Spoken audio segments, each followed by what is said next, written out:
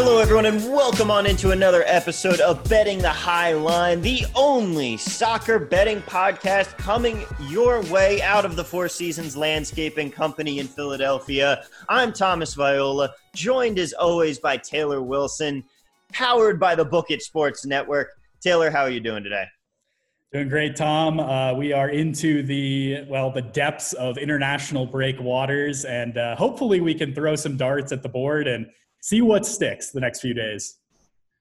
Yeah, that's really what it is this weekend. It's going to be just chucking stuff at the wall and seeing what happens. International break obviously really throws you through a loop in terms of your ability to bet, because it's almost like betting preseason football, except you don't have the advantage of numbers to at least play on it. You're just trying to pick sides based on who you think actually wants these games for whatever reason. And even the teams that want these games, really, it's so much more in international friendlies about what these managers want to see versus actual results. And that really throws your ability to bet them through a massive loop.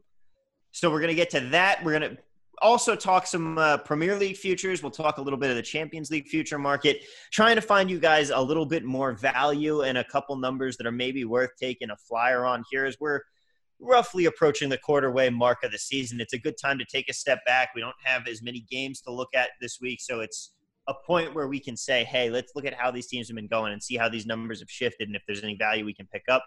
And, of course, the U.S. men's national team kicks off about an hour after we're recording this podcast right now. For once, very excited to see how this is all going to go for our U.S. men, because all of a sudden we have a really strong, talented young team to look at. And I am, for the first time in a very long time, excited for an international friendly, even if on the whole international breaks are quite terrible. But let's get started, Taylor, talking about our bets from last week. And some good news, I am on the board thanks to that Southampton play on Friday. They got the dub there, getting my official record up to 2-1-8 because my other two bets failed colossally. Jota, of course, did not score in Liverpool versus City, which ended in a draw. I was also taking Liverpool to win that one, unfortunately. And Juventus also gets an absolutely rough draw in Lazio. But Dortmund versus Bayern, I predicted they would draw, and a stoppage time goal also sank me there as Bayern got the win in Der Klassiker. So another rough weekend on the board for me. How'd you do? Well, you're on the board, Tom, and we applaud you for that. I can't really chirp either because in my best bets, I went once again under 500, 1 and 2, -1 units for those week 4 or the fourth week of this show's best bets. It was another week, and this is kind of like, oh, sure you did, but there is audio to prove it, Tom, where I did well outside of the best bets, but it was just those ones that I highlighted where I kind of struggled. So looking at the best bets, Southampton hit that money line. It always seemed too good to be true to get them at a close to even price. It was a nice 2-0 win for them. I had Liverpool at plus 240, really good value against City. That ended up being a draw. And then another Atalanta interrelated game. Of course, when they were playing each other, they would both screw me over. And I had the over in that game, and it ended up finishing 1-1. The under hit a rare Atalanta under, and I've been on 2 of them so far this year, of course, with the Crotone game as well. So those are my 2 losses. The Southampton game's my win. I was 5-3 in the Premier League overall, but who's counting if I'm doing that in the best bets? I'm now overall 4-8 in best bets. I'm -3 units, so it doesn't look as bad there, but still in the negative. We got to get it together with those highlighted bets, Tom.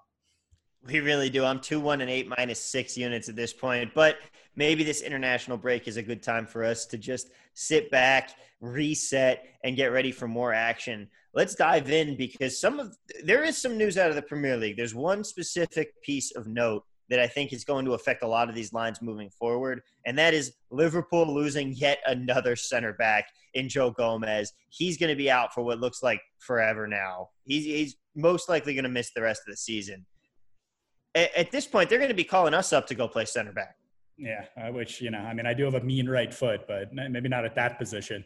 Tom, it's never great news when you kind of have the headline where it's like, good news, maybe Gomez will be back by the end of the season. It's like, whoa, so maybe he won't either, right? I saw that injury. Liverpool fans, probably more than any fan base, and a lot of club fan bases like to complain about the international breaks and, too much football, right? Too much action. This break in particular, I think, is somewhat cruel on these workloads with, as heavy of a schedule as there was post restart last year, a short off season into this season. And yeah, it makes sense for like South American World Cup qualifying. It makes sense for some of these Nations League games that are doubling as European qualifiers for next summer. It doesn't make a whole lot of sense that some teams are playing 3 games in this break, that some teams are playing an international friendly and then 2 Nations League games to follow. People's opinions on the Nations League in general vary as far as how important it is. So definitely Liverpool fans on social media completely upset with that news and the fact that he got it training for England, right? Like it wasn't that he was training for one of their games. So it is one of those things where it's like, well, he could have gotten it training for Liverpool, it is kind of just bad luck, but there is something to be said for how much footy is happening. And some of these games are more important than others. From our perspective, with the US game, we're obviously very excited. Liverpool fans less so. As for how that affects the overall future conversation, I didn't like Liverpool's defense to begin with. I certainly like it a lot less now. I think Gomez has been pretty inconsistent in his own right, to be fair. Let's not call him like losing Virgil van Dijk, but it is losing a human body, right? It's losing a breathing center back that they had to fill in. And the those holes. are in short supply for them now. And now the question is, do you move one of the star fullbacks who are so important going forward inside? Do you bring in one of these kids, which is probably the more likely option, considering that's what Liverpool has done now for years when they have to go into the kind of bottom of the bag? We'll see. Sometimes this is an opportunity to find out that you have an academy star that you weren't aware of. And that certainly has happened for Liverpool over the years. But for me, the overall conversation around them is still bad defense, a team that can score some goals, and a team in a league, Tom, with teams just full of flaws. This is the biggest kind of saving grace for Liverpool. It's not as if you have a super team, Manchester City side, breathing down their necks. They looked okay in that Liverpool game over the weekend, but I think this is still one of the worst City teams that we've seen in a decade. They could still win the title, which just shows how good we've seen City be over recent years. But Chelsea is climbing. We haven't really seen them do it yet against some of the big dogs. We can talk about some of these Chelsea numbers in a second. Manchester United, of course, got back in the win column this past weekend, beating Everton pretty comfortably. What did we say last week, Tom? We said, just when you think it's going south for United, they end up going right against the grain. And now they're just going to go against the grain again next time, right? We're going to be like, oh, let's bet United, and they're going to lose 2 out of 3. Oh, completely. They are the roller coaster team at this point. Ole is doing just enough to keep his job. He's almost like Jeff Fisher at this point, where he's there and he's been able to consistently be okay for long enough that he just sticks around for a while, like Jeff Fisher did for so many years. But you're completely right. We should jump right into some of these Premier League numbers, because with every team in the league being flawed this year, it really has opened us up to where this isn't going to be a 2-horse race. This isn't going to be a runaway train for anyone. As a matter of fact, just like everybody predicted, Leicester City sits at the top of the table after 8 matches played with 18 points. Right behind them, Tottenham Hotspur. And then you go Liverpool, the only team that you expect to be up in that top 4 area, and they're followed by Southampton. Like, that's our top 4 right now is Leicester, Spurs, Liverpool, Southampton, and then 5 and 6 are Chelsea and Aston Villa, where then you have to look down. City sits in 10th. Arsenal's in 11th. United's all the way down in 14th right now. Yes, it's early on in the season, but this means that there are some options here. And you can look at the fact that the betting favorite right now on DraftKings is a team sitting in 10th in Manchester City, who's plus 160 to win the league. Yeah, I will say this. One of these teams, a bunch of these teams, like Villa, for example, right now is getting still way too much respect. Now, I will say this, going back to the weekend, they thrashed Arsenal. We haven't mentioned that yet. Now, I did tease, this was kind of a game where I was like, I lean a no play. Maybe the logic says Arsenal, but there is something to be said for the value here on Villa. Now, I didn't tease it officially, so I can't take too much credit. I also didn't touch it with my actual money. But you could have gotten Aston Villa minus 1.5 goals at plus 1,300. They won the game by 3 goals. So, but just a reminder in this crazy Prem season to think about some of these adjusted goal lines.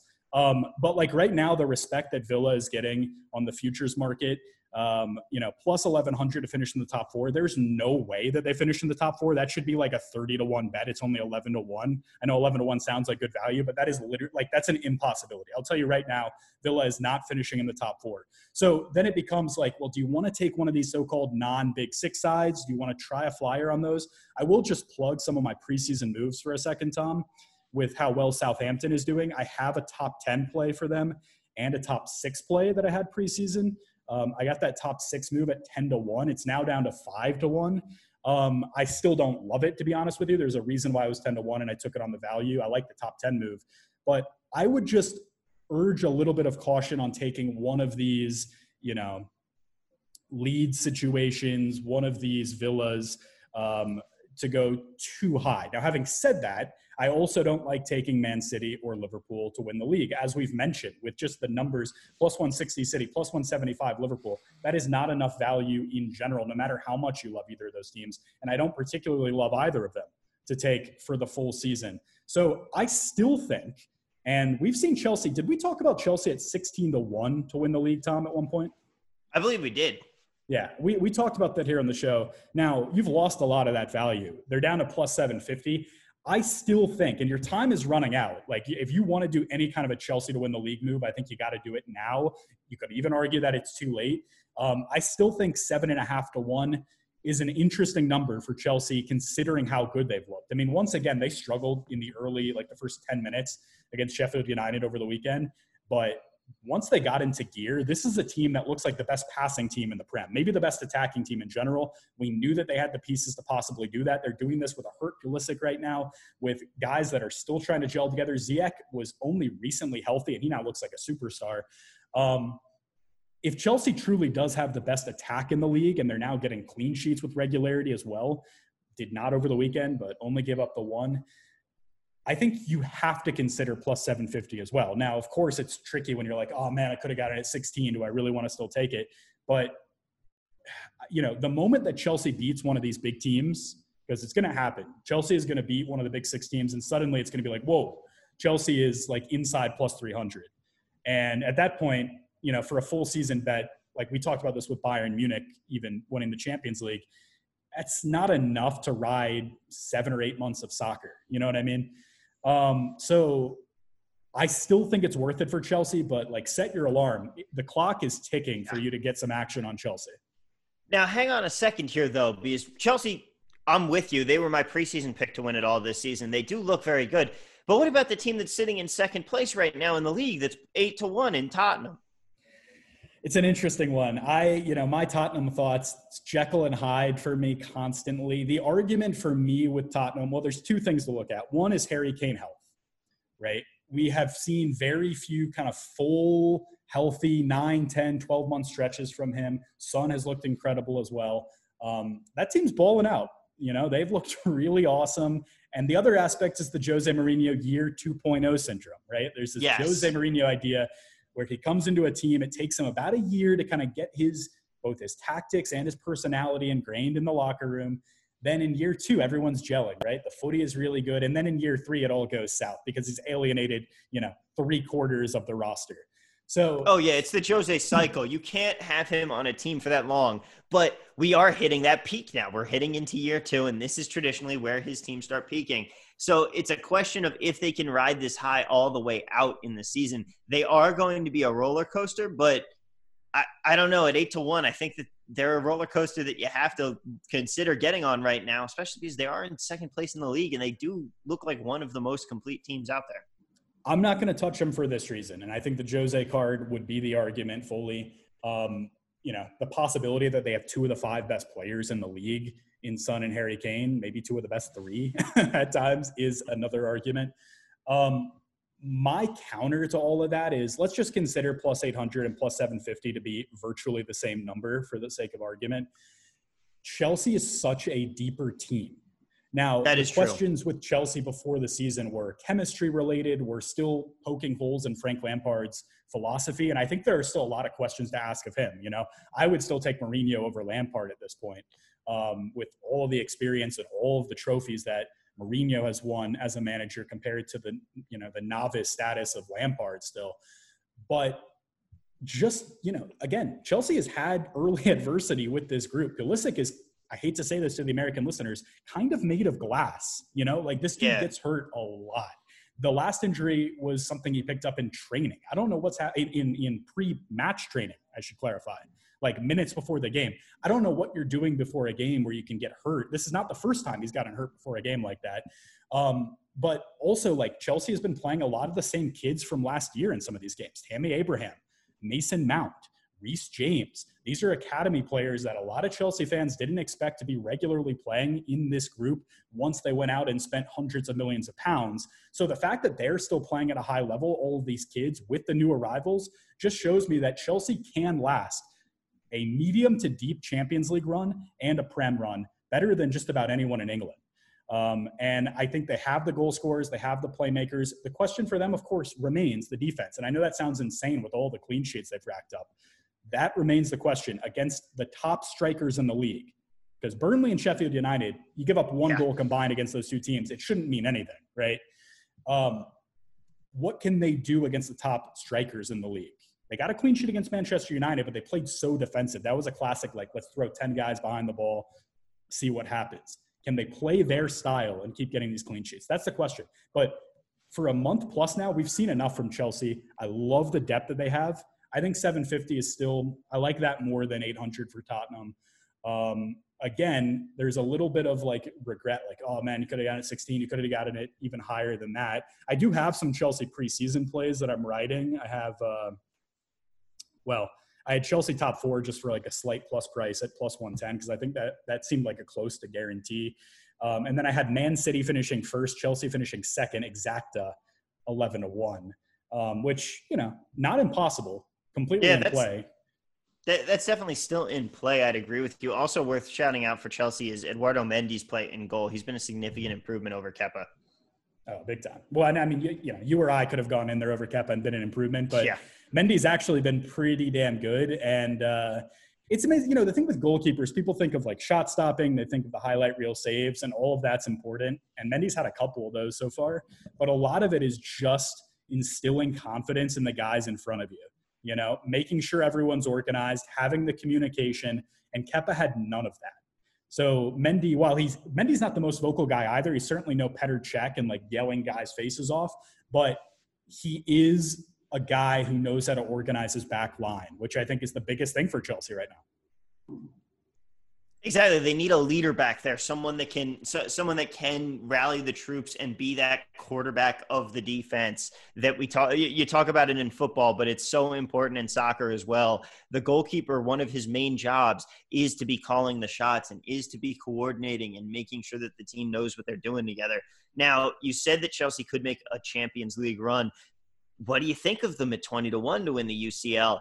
Or is it just that Bayern is such a good-looking team that that it makes you hesitant to take anyone else's futures because Bayern is such a prohibitive favorite on the field and on the books at plus 250 to win it all? I'm willing to take a worse price with Chelsea once I see them against, it's the same Prem logic. Once I see them against better competition in Europe, it's becoming increasingly clear that their draw, it was clear at the moment, but it looks even easier now that they've actually played these games. Krasnodar is not very good. Rennes in France, not very good. Sevilla is okay, but if that's your biggest competitor compared to some of these other groups, Chelsea got a really easy go of it. So it's similar to this Prem run, where they've been beating Burnley, they've been beating Sheffield United. I love that price. You're making me excited with that price. I'm willing to even cut that in half at the round of 16, maybe the quarterfinals, after I've seen Chelsea against some better teams.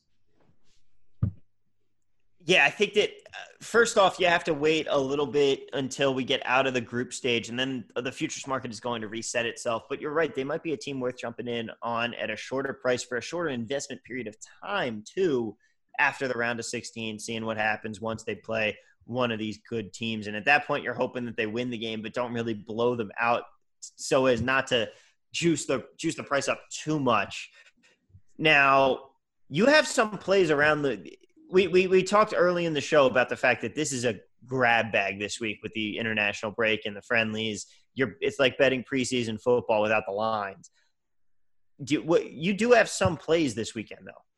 Yeah, the good thing about even a preseason game in a normal NFL year, a non-COVID NFL year, is maybe you have some Hard Knocks episodes. Maybe you have a bunch of beat reporters out of the training camps every day. Like there's a little bit less access when you're talking about national teams that are only together like 1 or 2 days before the game is even played. Guys that are being flown in from far-flung corners of the world, coming in on overnight red eyes and hopping right onto the pitch. The international scene is crazy, especially nowadays with just so much action. Now, having said that, there are a couple of interesting moves. I want to just warn people, like the biggest thing with all of this in the competition, depending on what it is sample size. It sounds like I'm stating the obvious, but you want to have seen the team for a few games. You don't want to be betting on like the first game in the new qualifier. I'll say the same thing once CONCACAF gets to its final round at some point in 2021. We still have no idea about a lot of those dates. So the only one that's been consistently going, and the only region that doesn't have like a super convoluted, overly complicated qualification process, is South America, CONMEBOL, which basically there's 10 teams, and the top 5 have a chance to qualify. Now, so far we've had 2 games. So we had that one international break, 2 games. We'll get 2 games this time around. Those will be 4 of the 10 games going into the competition. I love one of these plays, and there's another play that I'll probably backtrack out of as we talk through it. But let's talk through the play that I love. Colombia and Uruguay going over 2.5. You get a plus price, plus 118. Love that number. Love it. Colombia beat Venezuela 3-0. They then drew Chile 2-2 in a game that really should have had more goals.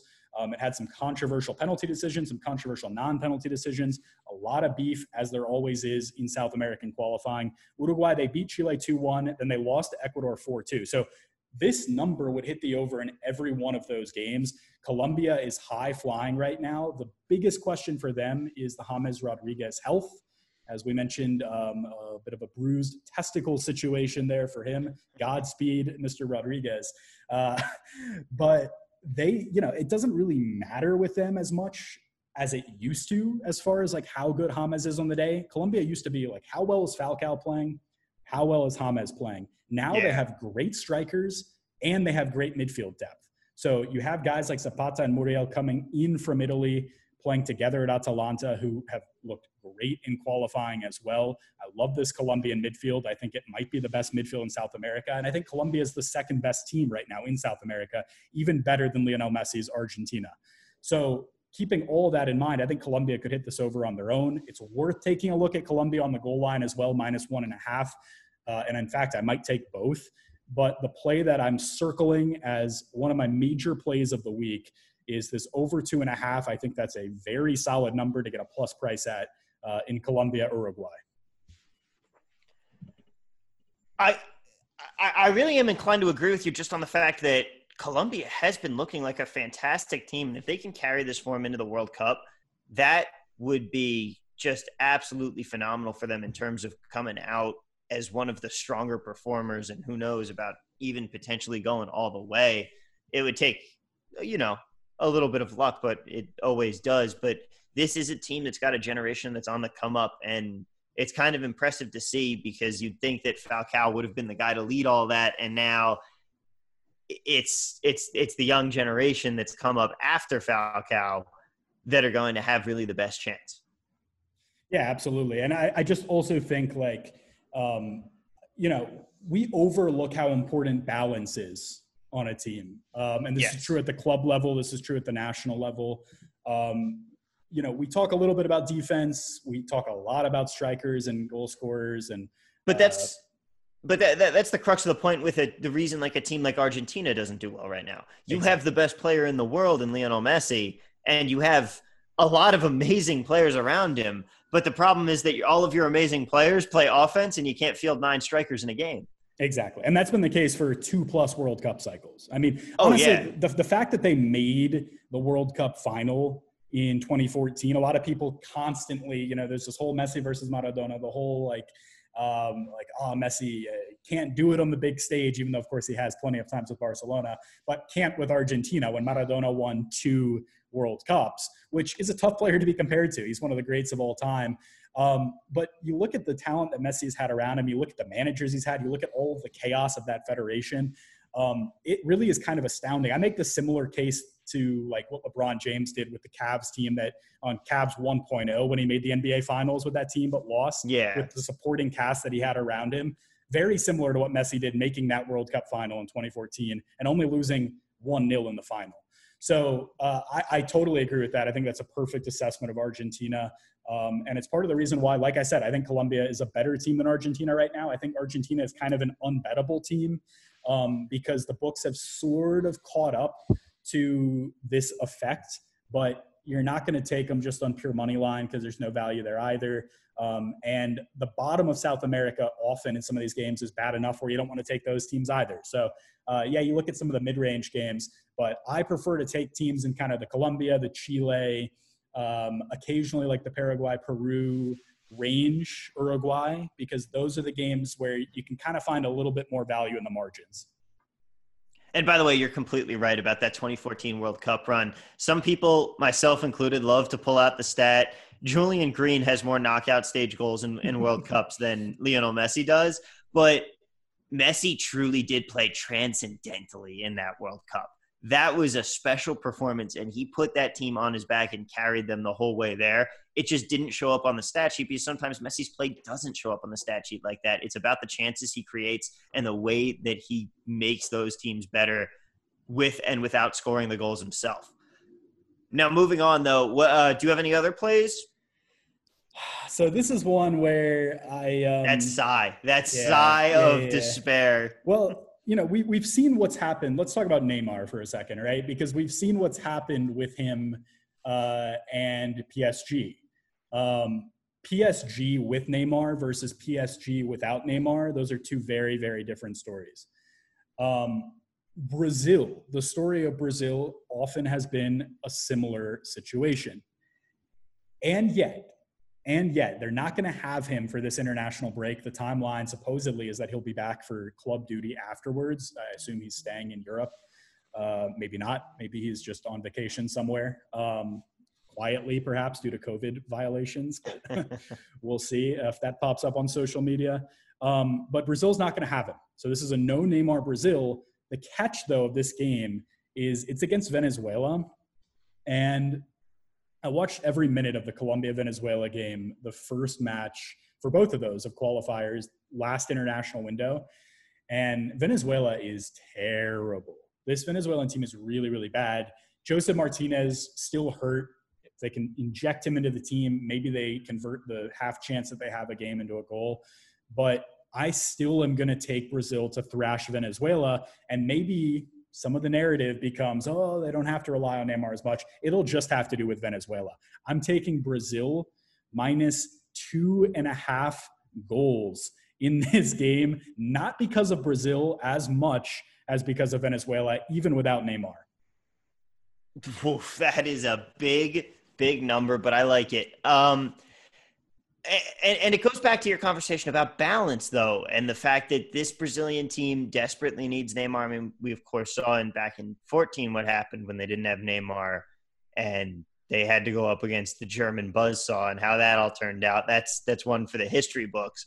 But this still is a team that's trying to figure that out in the same way that having a world-class, truly top 3 players in the world player in a Neymar or a Messi, it can hurt your international team because you just get so dependent on them and you just lean on them. Portugal is the only team that's kind of figured it out, where they were able to go into the Euros and win despite Ronaldo not really actually playing in that game because he, of course, went out with injury early on.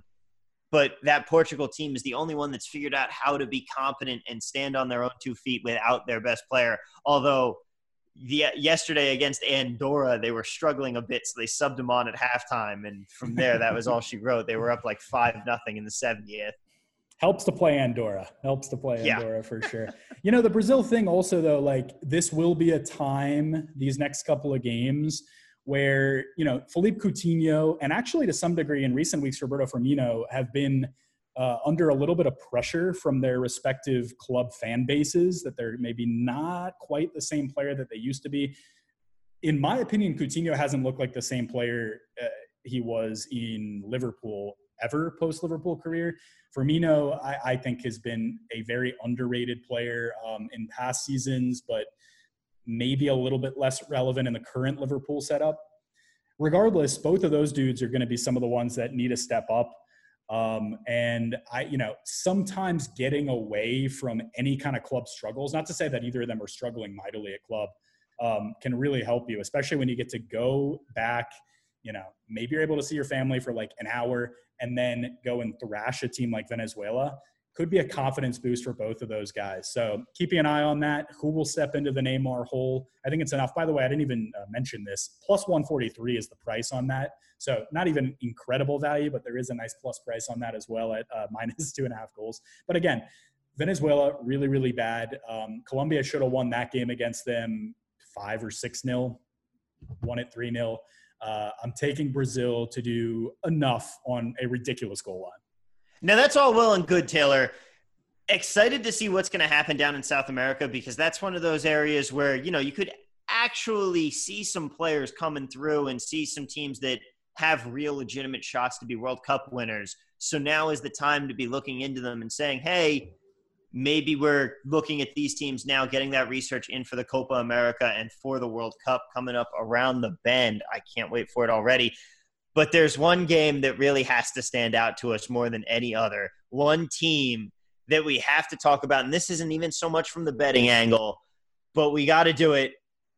News also just broke that's going to be very old by the time that this podcast drops, because this will drop after the game. So it makes our conversation a little bit tougher as I lengthen out this tease. But Yunus Musa is getting the start for the U.S. in a last-minute lineup change. Craig Berhalter just put him in. And, oh, man, this team looks exciting. We are young. We are fast. We have talent now. We've got guys like Gio Reyna who can be X factors in the years to come. And this is building a foundation right here. Some of these guys are going to be the leaders of this team in 26 when we host a World Cup on home soil. And so for those reasons, more than anything else, I am excited to see what this team can do. We're playing in a super young roster. We're going up against Wales. What are you looking for out of this game? Couple of really interesting games. I will say, like, most international friendlies, even with the U.S., I'm excited for, just because it's less about the result. You alluded to this earlier, Tom. It's about what players are going out there, how they're playing, how they're linking up, how their club form is translating to country, what the chemistry looks like, and also what Greg Berhalter's tactics look like. How is he trying to approach these games? Who are some of the players he's trying to lean on? All of that stuff I'm trying to keep an eye on. By the time all of you are listening to this, I assume the U.S. will have thrashed Wales 5-0. But if it didn't happen, there will be another fun Panama game coming up next week, which, interestingly enough, taking place in Austria. A couple bits and bobs for folks if they're not aware. This is almost exclusively a European roster, which in and of itself is unique. That is to say, players that are based in Europe. Part of that has to do with the health crisis that we're in right now. Little hard to ferry players back and forth across continents if it's not completely necessary, which I guess we're considering World Cup qualifiers in South America completely necessary. But one MLS player did come in late. That's Sebastian Lletget, who came in for, I believe, Pulisic, I assume, because Pulisic went back to London after training a little bit. He wanted to kind of be with the team, but he was never expected to play after picking up the injury I mentioned earlier in the show. So Lletget starting that game. We won't hamper too much on what's happening specifically in the Wales game, but I will say just overall in this break for the U.S., Musa, who's starting in that game, is one of the biggest question marks and kind of things to look out for in general with the U.S. going forward. And it's not just him, it's Gioacchini as well. It's these players who are still not cap-tied with the U.S., who can play in international friendlies, but also then choose to play at other teams, right? So in Musa's case, he's a 17-year-old who was born in the US, grew up in England, plays for Valencia in Spain, could play for England, Italy, Ghana, or the US. Yep. Everyone following? He's got 4 different options. Yeah, hopefully everyone at home could follow that. So it is a huge deal, though, that Berhalter was able to get him into the squad to give it a try. Like, this was something that was not even on a lot of people's radars in the last year or two that was seen as a possibility. Even though he was born in the U.S., he didn't grow up in the U.S. at all. He moved to England at a really young age. So being able to recruit him into the team, this is something the French national team, defending World Cup champions, have done really, really well over the last decade, is recruiting people who have some kind of link to France to play for the French national team. Now, obviously, the history of the U.S. men's national team is not quite as prestigious as that of France. France won a World Cup in '98. They've now won 2. But increasingly, when you're seeing all of these U.S. players playing abroad in huge situations, Gio Reyna at Dortmund, Pulisic at Chelsea, Weston McKennie at Juventus, now Serginho Dest at Barcelona. It's insane that you can now field this entire roster basically of all guys who are playing as regular players at massive clubs in Europe.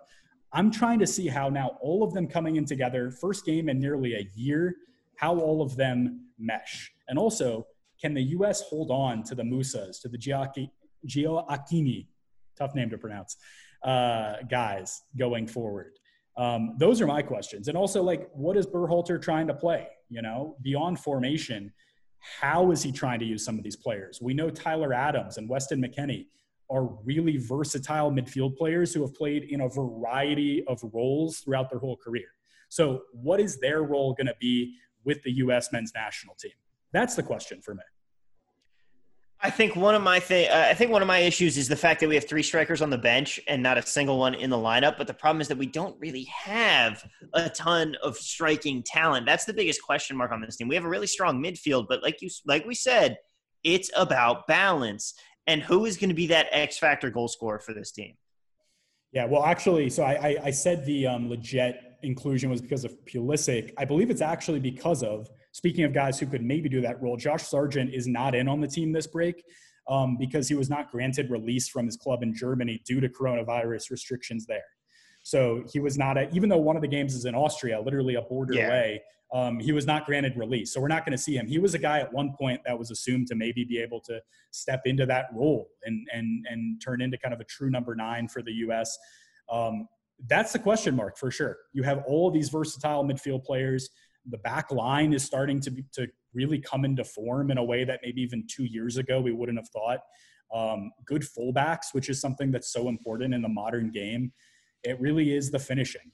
And this isn't the first time we've said this about the U.S. either. We've seen this at major tournaments too, where it's like, oh man, playing pretty well, but just need to put the ball in the back of the net, and it ends up coming to bite them. So absolutely, I'm looking for that as well. Like I say, all of you are listening to this after the U.S. won 5-0 against Wales. So hopefully, I'm correct on that crystal ball prediction. But I'm definitely looking out for that. I will say this also, just from a gambling perspective, Tom, when we finally get numbers for the Panama game, which is happening next Tuesday, I would keep an eye on, you teased one of these plays last week, the Jota first to score move. Mm-hmm. There's a lot of value here. Now, I'm not saying this is a way to consistently make money. There's value for a reason. But considering, like we said, these games are such crapshoots to begin with,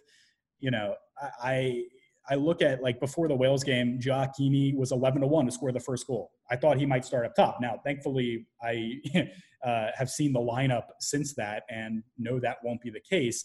But maybe you wait for the lineup and kind of like a rare sneaker release, you're like ready by your computer to like plug in the bet once you see who's starting in there, like the second after it comes out. But I also don't think those are going to change too much. So those are the kinds of moves I'd keep an eye on. I probably wouldn't bet a U.S. result either way, especially in a U.S. book. You're not going to get a proper number anyway. There's going to be a lot of public moving that, which is something to keep in mind with international betting especially. It's not like club betting where it's like, oh, the Los Angeles market has really completely changed, or whatever. Los Angeles wouldn't be a good example, but Iowa City hasn't changed the Iowa football line or whatever, you have the entire country, right? Or at least people in places where they can get available wagers. So keep that in mind. If you want action, you want action. I can't stop you. But I think some of those props are more interesting. I can agree with you on that. I wish that this show was coming out before. I wish we were able to get the show out before the Wales game, because I am hammering the U.S., especially given the lineup for Wales. No Ramsey, no Bale, not even on the bench, by the way. Oh, geez. They've got like 3 players I've ever heard of on this team right now. Forget everything I said about this game. If you somehow like have access to the early feed of this show and are listening to the raw edition, or are listening in beside my apartment right now as we talk about this, I would fully agree with that, Tom. Fade Wales. I full sent this, especially because of the fact that the U.S. is a plus 175 dog at BetMGM. Yeah. No, I mean, good value. Yeah, I took that all day. Yeah, absolutely. And I mean, look, we know Panama, just talking about that game specifically for a second, has been a thorn in the U.S. side before, but you might want to consider a goal line an adjusted goal line, if you can get a decent number on that. I just think the money line, I would imagine, won't be good on that, but we won't be talking until after that game's been played as well for the next time. So who knows? However, next week we will have a lot of exciting MLS play to talk about, because the MLS playoffs will be starting. So we'll get a look into those games, the futures market, all of that for the playoffs. We'll have a very special guest joining us. Don't want to release it just yet. Stay tuned on Twitter to find out. We'll tweet it out from our personal accounts. I'm TV at Work. Taylor, you are ATL T Will. There it is. He got it. He finally got it.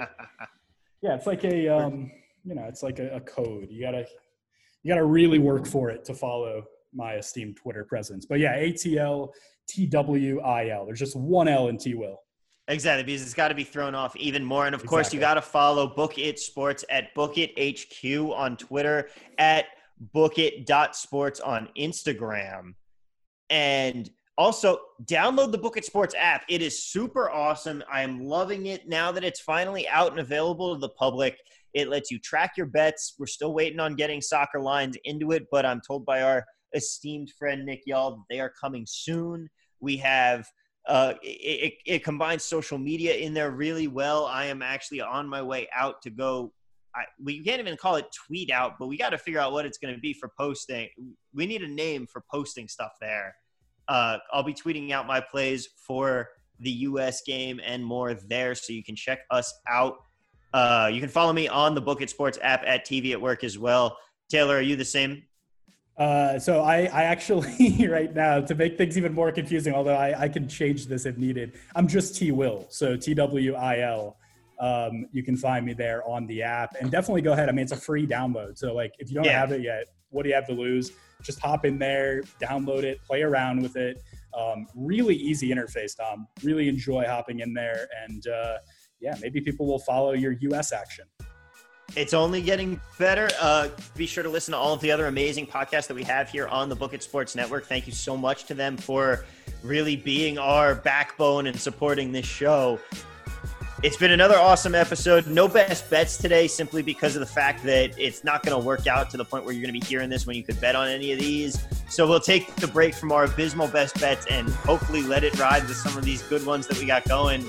Excited to see this U.S. national team game coming up in about 30 minutes for us here. We'll be talking about it next week. Plenty more. For Taylor Wilson, I'm Tom Viola saying see you guys next time.